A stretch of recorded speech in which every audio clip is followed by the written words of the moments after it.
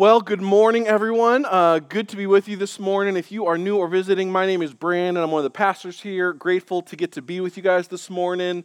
Looking forward to opening God's Word together with you this morning.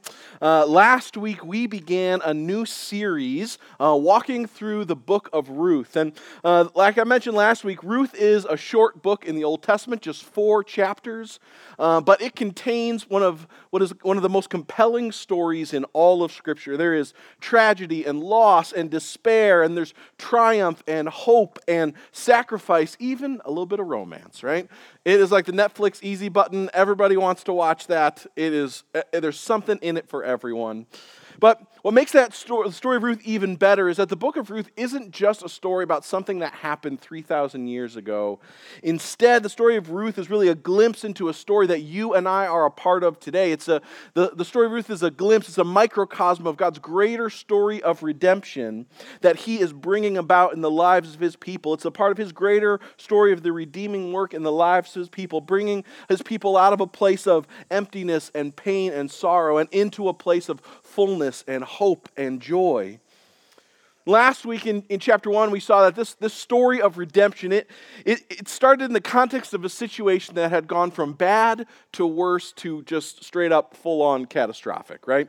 The story takes place in the times of the Judges, which is one of the periods in Israel's history that's characterized by sin and rebellion and running from God. And things had gotten so bad that in the promised land, in Bethlehem, in the land of bread, there's actually a famine.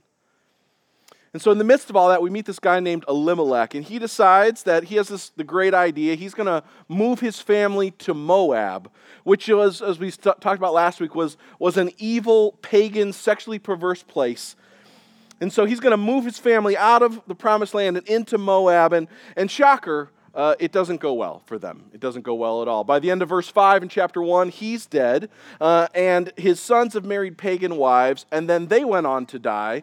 And so at the end of verse 5, Naomi, his wife, is left there by herself with these 2 widowed pagan daughters-in-law. She's lost everything. She's lost her home. She's lost her family. She's lost her future.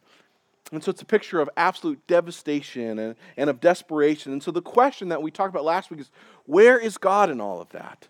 It begs this question, where is God in the midst of all this chaos, all this suffering, all this pain? And like we saw last week and like we're going to see again this week, God wasn't absent. He wasn't uninvolved. He wasn't just uninterested. He wasn't unengaged. Instead, what we see happening in the story of Ruth is that God, behind the scenes, He is sovereignly working. He is providing. Verse 6 we saw last week, Naomi had heard that God had visited His people and provided food for them. You see, in the midst of people's sin and rebellion and running from Him, God is actually at work pursuing His people. He's actually at work running after them. He's creating life and hope where there is none. And so Naomi decides that she's going to head back to Bethlehem, and she urges her daughters-in-law to stay in Moab and to start new lives there. And one of them does, but Ruth, the author, or not the author of the story, but the main character in the story, she refuses. And in verse 16 and 17, we saw this incredible declaration of faith and commitment that she makes, not only to Naomi, her mother-in-law, but more importantly to God. She says, "Where you go, I will go, and where you stay, I will stay. Your people, they'll be my people, and your God will be my God." You see, in spite of the invariably hard road ahead of her, Ruth is all in. She's all in on God and His people being the one way forward for her. And her faith-filled decision to leave her home and her family and her religion and her gods, it's like this line in the sand. We'll see it is a decision that changes everything. And so these 2 women, Naomi and Ruth, they head back to Bethlehem together. And while Ruth's decision is full of faith, Naomi's is just one of desperation and bitterness. She comes back to Bethlehem. She's saying, "I have nothing. I am empty. I've got nothing left. God's against me." But the reality is that God is actually at work. He is actually sovereignly and lovingly working behind the scenes for her good, and He is setting the stage for His story of redemption in her life. He is setting the stage for a demonstration of His faithfulness and His goodness, His grace, His favor in her life in the midst of her bitterness. And so as we saw last week, chapter 1, it ends on this hope-filled cliffhanger. These two women have come back to Bethlehem. They've come back to God's place and come back to God's people just as a harvest is about to begin. They came with no family. They came with no futures, no food. As we'll see in chapter 2, what God has in store for them in these hope-filled harvest fields is about to change all of that. You see, they're about to meet someone here in chapter 2 this morning who will be for them the personification of God's redeeming favor in their lives. As we'll see, that is the very thing that they need the most. And so with that in mind, let's pray, and we'll dive into our time in Ruth chapter 2 this morning. God, we come with thankful hearts to your word this morning, and we just humbly ask that you would be gracious to speak to us through it. God, I need you to fill me by your Spirit so that I might be able to teach and preach with what is right, but also what is true and good and with power. And so, God, I need you and we need you, God. And so we come humbly dependent on your word, asking that you would speak to us through it, God, for our good and for your glory, we ask. Amen. Well, this morning we are in Ruth chapter 2. Begins this way. It says, now Naomi had a relative of on her husband's side, a man of standing from the clan of Elimelech, whose name was Boaz. And Ruth the Moabite said to Naomi, let me go to the fields and pick up the leftover grain behind anyone in whose eyes I find favor. And Naomi said to her, go ahead, my daughter. And so she went out and entered a field and began to glean behind the harvesters. As it turned out, she was working in a field belonging to Boaz, who was of the clan of Elimelech. And just then Boaz arrived from Bethlehem and greeted the harvesters. It says, the Lord be with you, the Lord bless you. And they answered, Boaz asked the overseers of the harvest, who does this young woman belong to? The overseers replied, she's the Moabite who came back from Moab with Naomi. She said, please let me glean and gather among the sheaves behind the harvesters. And she came into the field and has remained here from morning until now, except for a short rest in the shelter. And so Boaz said to Ruth, my daughter, listen to me. Don't go and glean in another field, and don't go away from here. Stay here with the women who work for me, and watch the field where the men are harvesting, and follow along after the women. I have told the men not to lay a hand on you. And whenever you're thirsty, go and get a drink from the water jars that the men have filled. At this, she bowed down her face to the ground, and she asked him, why have I found such favor in your eyes that you would notice me, a foreigner? Boaz replied, I've been told about what you have done for your mother-in-law since the death of your husband, how you left your father and your mother and your homeland and came to live with the people you did not know before. May the Lord repay you for what you have done. May you be richly rewarded by the Lord, the God of Israel, under whose wings you have come to take refuge. May I continue to find favor in your eyes, my Lord, she said, for you have put me at ease by speaking kindly to your servant, though I do not have the standing of one of your servants. And at mealtime, Boaz said to her, come over here, have some bread and dip it in the wine vinegar. And when she had sat down with the harvesters, he offered her some roasted grain. And she ate all that she wanted and had some left over. As she got up to glean, Boaz gave orders to his men, let her glean even among the sheaves, and don't reprimand her. Even pull out some of the stalks for her from the bundles and leave them for her to pick up, and don't rebuke her. And so Ruth gleaned in the field until evening. And then she threshed the barley that she had gathered, and it amounted to about an ephah. And she carried it back to town, and her mother-in-law saw how much she had gathered. Ruth also brought out and gave her what she had left over, that she had eaten enough. And her mother-in-law asked her, where did you glean today? Where did you work? Blessed be the man who took notice of you.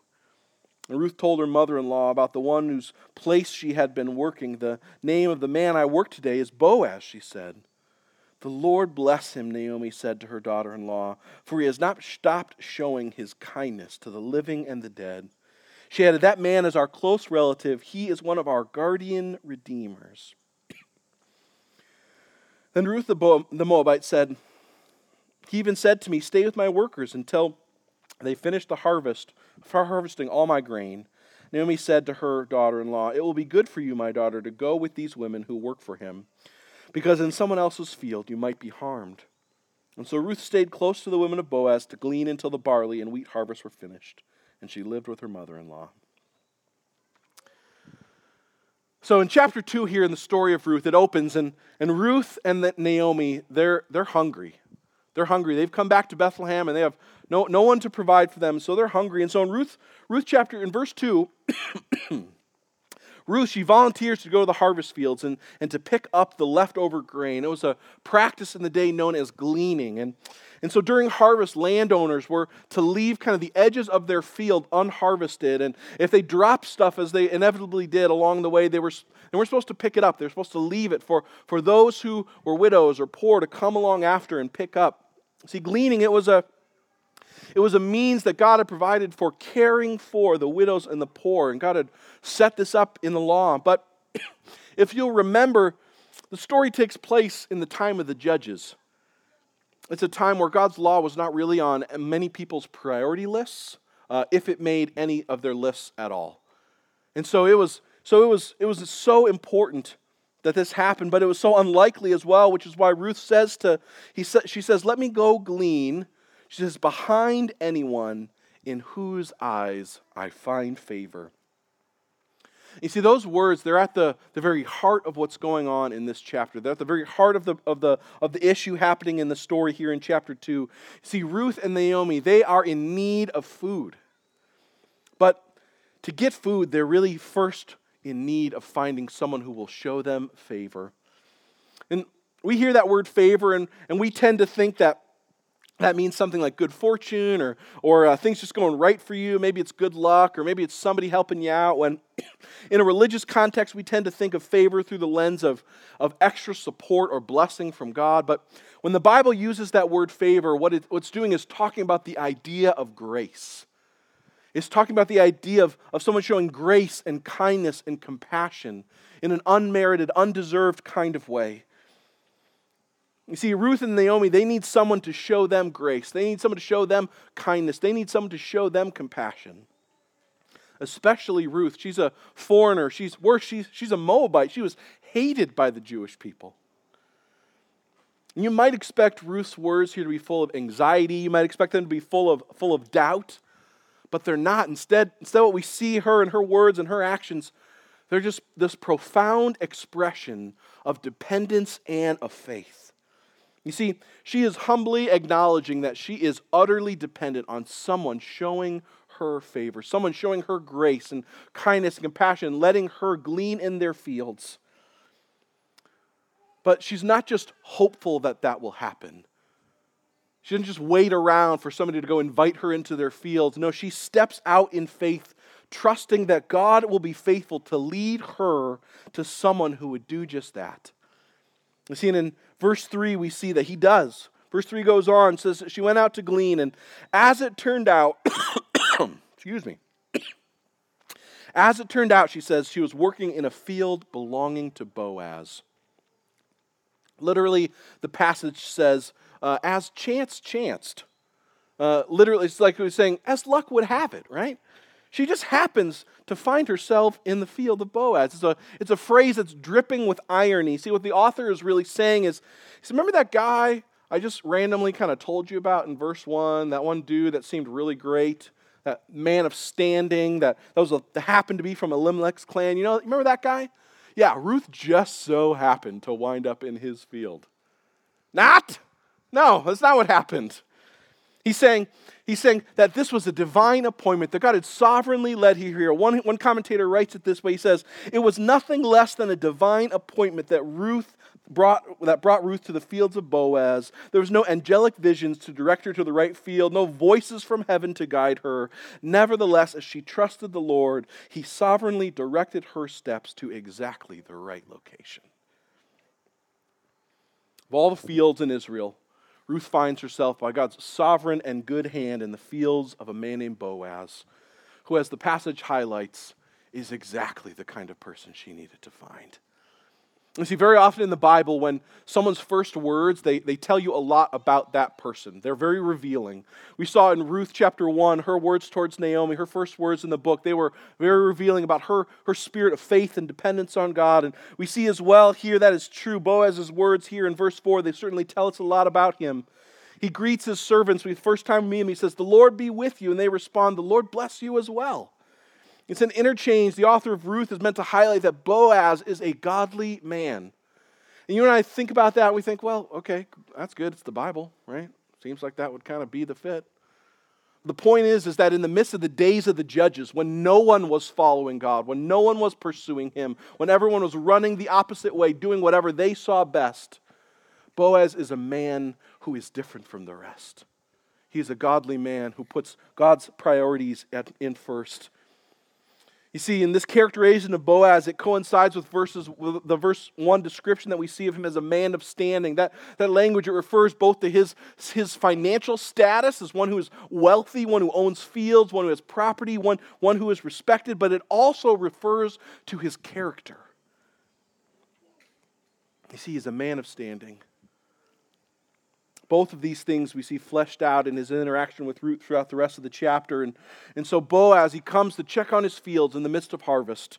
Like a good, engaged landowner, he's involved, he comes to check things out, and he immediately notices Ruth, and he asks the foreman, he says, who does that young woman belong to? And you and I, we hear that and we think, all right, creepy caveman guy, you sounded good in the first couple of verses, but it went downhill really quickly, right?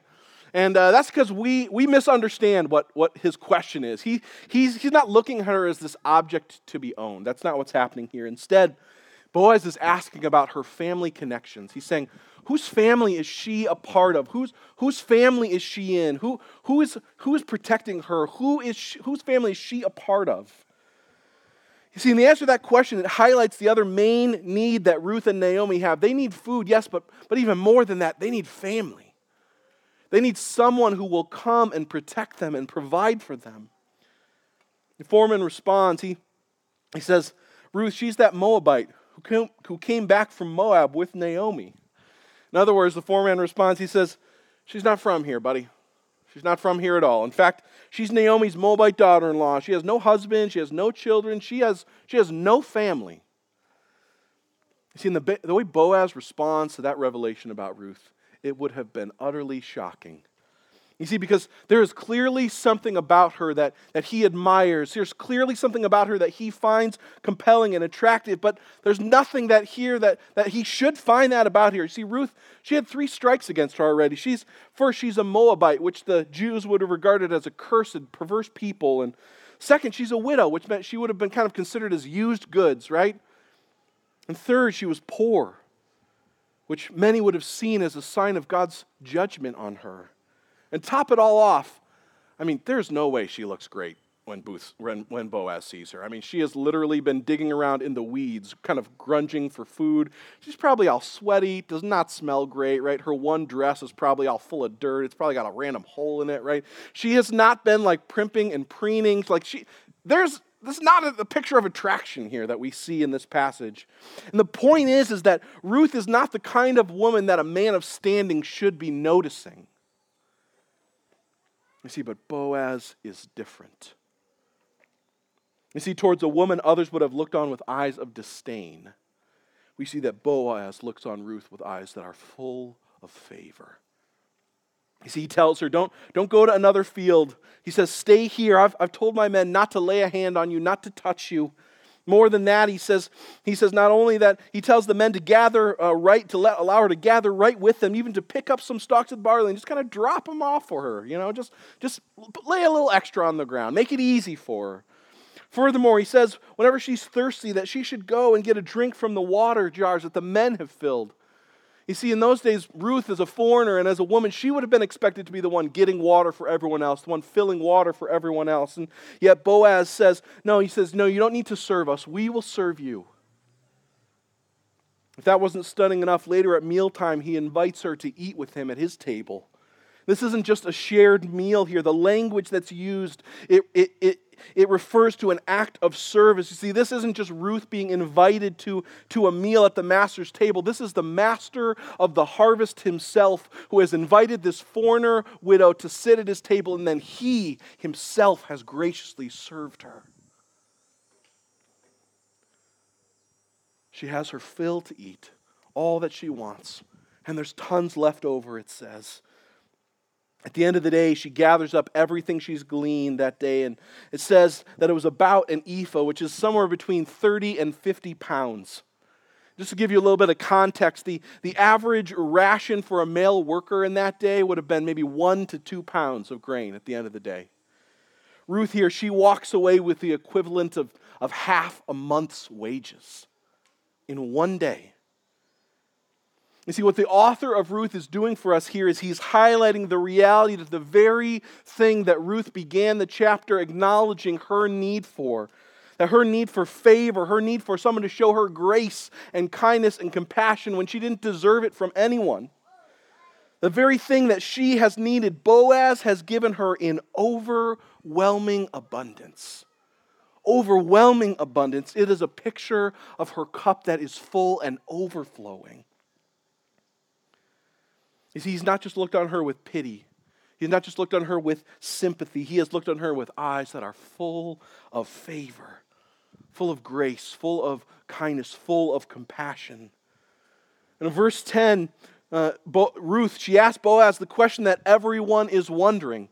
Everyone's sitting around, they're wondering, what is happening here? This is craziness. She asked the question that everyone's wondering. She says, why have I found such favor in your eyes that you would notice me, a foreigner? She's not entitled. She's not presumptuous. She doesn't think, you know what? I've been working real hard. I got here early. I'm serving my mother-in-law. I've been sacrificing. Of course somebody notices me. No, the passage highlights that she is just as stunned as anyone else. She says, I'm the person that no one notices except to look down on. And yet you have not only noticed me, you have lavishly shown me favor. She says, why? Why? Why is that the case? And it is so important for us that we understand Boaz's response rightly here. It is critical that we understand his response rightly here, because this relationship that we see between Boaz and Ruth and that we'll see fleshed out throughout the rest of this story, it's not just this inspiring, heartwarming romance that kind of makes you feel good on the inside. No, instead, it's a picture for us of the way that God relates to us. You see, their horizontal human relationship, it is intended to be a picture for us of God's vertical relationship with us. In the character of Boaz, the author of Ruth is intentionally showing us a picture of the character of God and the way that He relates to us. The author of Ruth is intentionally showing us a picture of the gospel. You see, in Boaz, he responds in verse 11 and 12. He says, I've been told about what you have done for your mother-in-law since the death of your husband, and how you left your father and your mother and your homeland, and you came to live with the people that you didn't know. May the Lord repay you for what you have done. And if you just stop there, what you'll think is that Boaz is showing her favor because he's heard about her good behavior. He's heard about her sacrifices that she has made, and he wants her to know that God repays good behavior. See, if you stop there, you just get legalism. You just get self-righteousness. You just get religiosity. That's all you have. It's not good news. It's not the gospel. You see, if that's the message, then Ruth's example, it just condemns us, right? Because let's be honest, none of us make the choices that Ruth made. We don't make the choices to sacrificially lay everything down for the good of others. We don't make those choices. Her example, if it's just an example of her good behavior being this thing that gets rewarded, then all that does is it just condemns us because we do not live up to her example. You see, but Boaz's explanation, it doesn't stop there. He goes on in verse 12. He says, may you be richly rewarded by the Lord, the God of Israel. Here's where it all comes down to. He says, under whose wings you have come to take refuge. See, Boaz tells Ruth that the reason why he has shown her such overwhelming favor, it's not because God's just rewarding some good behavior. No, instead he says her actions reveal that she has taken refuge under God's wings. She's given up everything. She has risked it all. She has gone all in on God and His people. He's on God being the only one who can rescue her, the only one who can save her, the only one who can make a way forward for her. She's put all of her trust in Him, and she has come to take refuge under His wings. And her actions, they're a revelation. They are an outworking of that reality that she has made. Boaz says, his response is an invitation where he says, the Lord welcomes, the Lord repays, the Lord shows favor to those who, like little helpless birds, humbly come to take refuge under his great wings of protection. See, Jesus echoes this very sentiment in Matthew 23:37 when he weeps over the people of Jerusalem who have refused to do that very thing. He says, Jerusalem, Jerusalem, how I have longed to gather your children together as a hen gathers her chicks under her wings. He says, yet you were not willing. You see, instead of humbly coming to take refuge under his gracious wings, the people instead chose to rely on their own righteousness, their own performance, their own effort to get right with God. And it didn't work.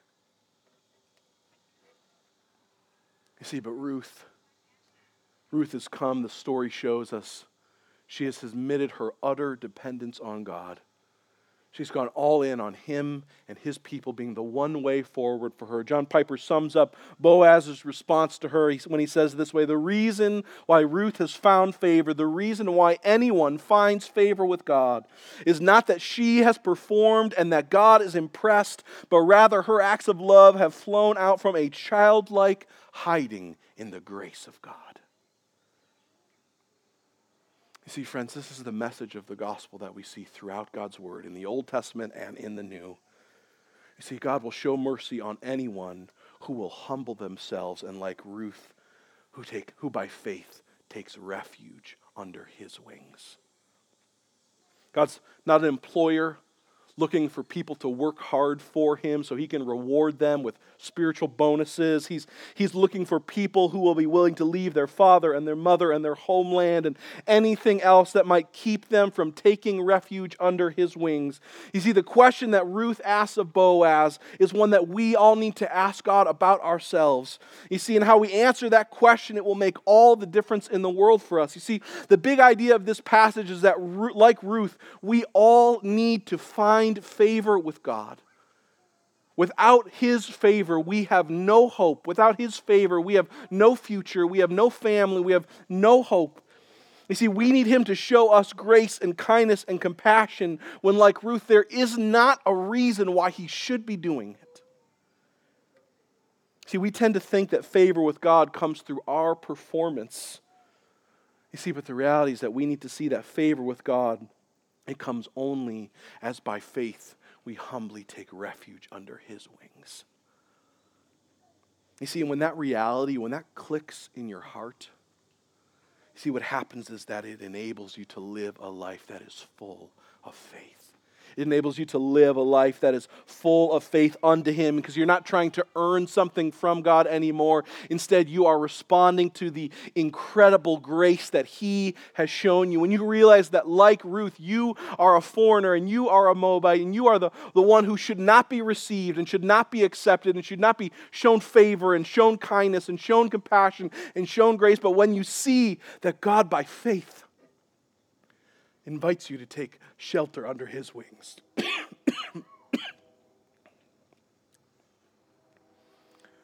Oh, you'll be full of joy in him. You'll see the magnitude of his grace made known to you. It'll fill you with a love for him and a longing to live for him that nothing else can do. And you see, remembering that reality is so important for us. That's why we take communion. Because in taking communion, what we're doing is we're reminding ourselves that the great God of the universe, he came to die for us so that we could come to take refuge under his wings. And we would be able to take refuge from the penalty of sin that we deserve. You see, communion, it doesn't change your status or your standing with God. It doesn't make you right with him. It doesn't grant you favor with him. Instead, communion is a way of reminding ourselves about who he is and all that he has done for us. So that in remembering his favor, his unmerited grace, his unmerited kindness, his unmerited compassion, that we would live lives full of joyful obedience unto him. You see, as we sing, as we worship, and as we remember the gospel together in song this morning, if you have put your trust in Jesus, if you have come to take refuge under His wings, then whenever you're ready, come and take communion. If you miss the elements on the way in, you can find them at the table in the back. You don't need to be a member here. You just need to have taken refuge under His wings. And so what that means is that you have rejected a reliance on your own effort. You've rejected a reliance on your own strength, on your own performance to be the thing that makes you right with God. And instead, you have humbly come in faith and say, God, what I need is you. I need you to show me grace, and I put my hope entirely in that. See, but if that's not where you're at this morning, I'd encourage you, hold off on taking communion. I need you to hear this. You are welcome here. You are welcome in this community. You are welcome as a part of this church. In fact, this church was started so that people, wherever you are at, might come to find Jesus. But I'd encourage you this morning, instead of taking communion, come to Jesus. Reject a reliance on yourself and your own performance and your own righteousness, and instead come to take refuge in His wings. Go all in with Him. As we take communion, as we sing, I would encourage you this morning, talk with God. Confess to Him the things that you are running to find refuge. Ask Him to show you the gracious refuge that He offers. And ask Him to empower you today and every day to humbly take refuge under His wings of grace. You see, the Lord is kind. He is gracious. He is compassionate. He shows favor to all who would humbly, by faith, take refuge in Him. And so this morning, let us, like Ruth, fall on our faces before the Lord, confess our unworthiness, and take refuge under His wings so that we might, in astonishment, marvel at His favor made known to us in the gospel. Let's pray. King Jesus, we come before you this morning, and we are humbled by a reminder that we see in your word that we are in desperate need of finding favor with you, just as Ruth was in desperate need of finding favor when someone who would allow her to glean in their fields. God, we are so grateful for this picture that we have of a man who represents your character, God, and who is not pointing us to the reality that somehow our good behavior merits your favor, but instead who points us to the reality that your favor comes as we, by faith, take refuge under your wings, as we acknowledge our need for you and our dependence on you. And so, God, I pray this morning that you would help us to reject our self-sufficient mindsets. God, that you would humble us, so that you would enable us to reject the idea that we are enough on our own. But more than that, God, we pray that you would enable us, God, to come in humility and in faith to take refuge under your great wings. You shelter us. And so, God, we ask that you would do that.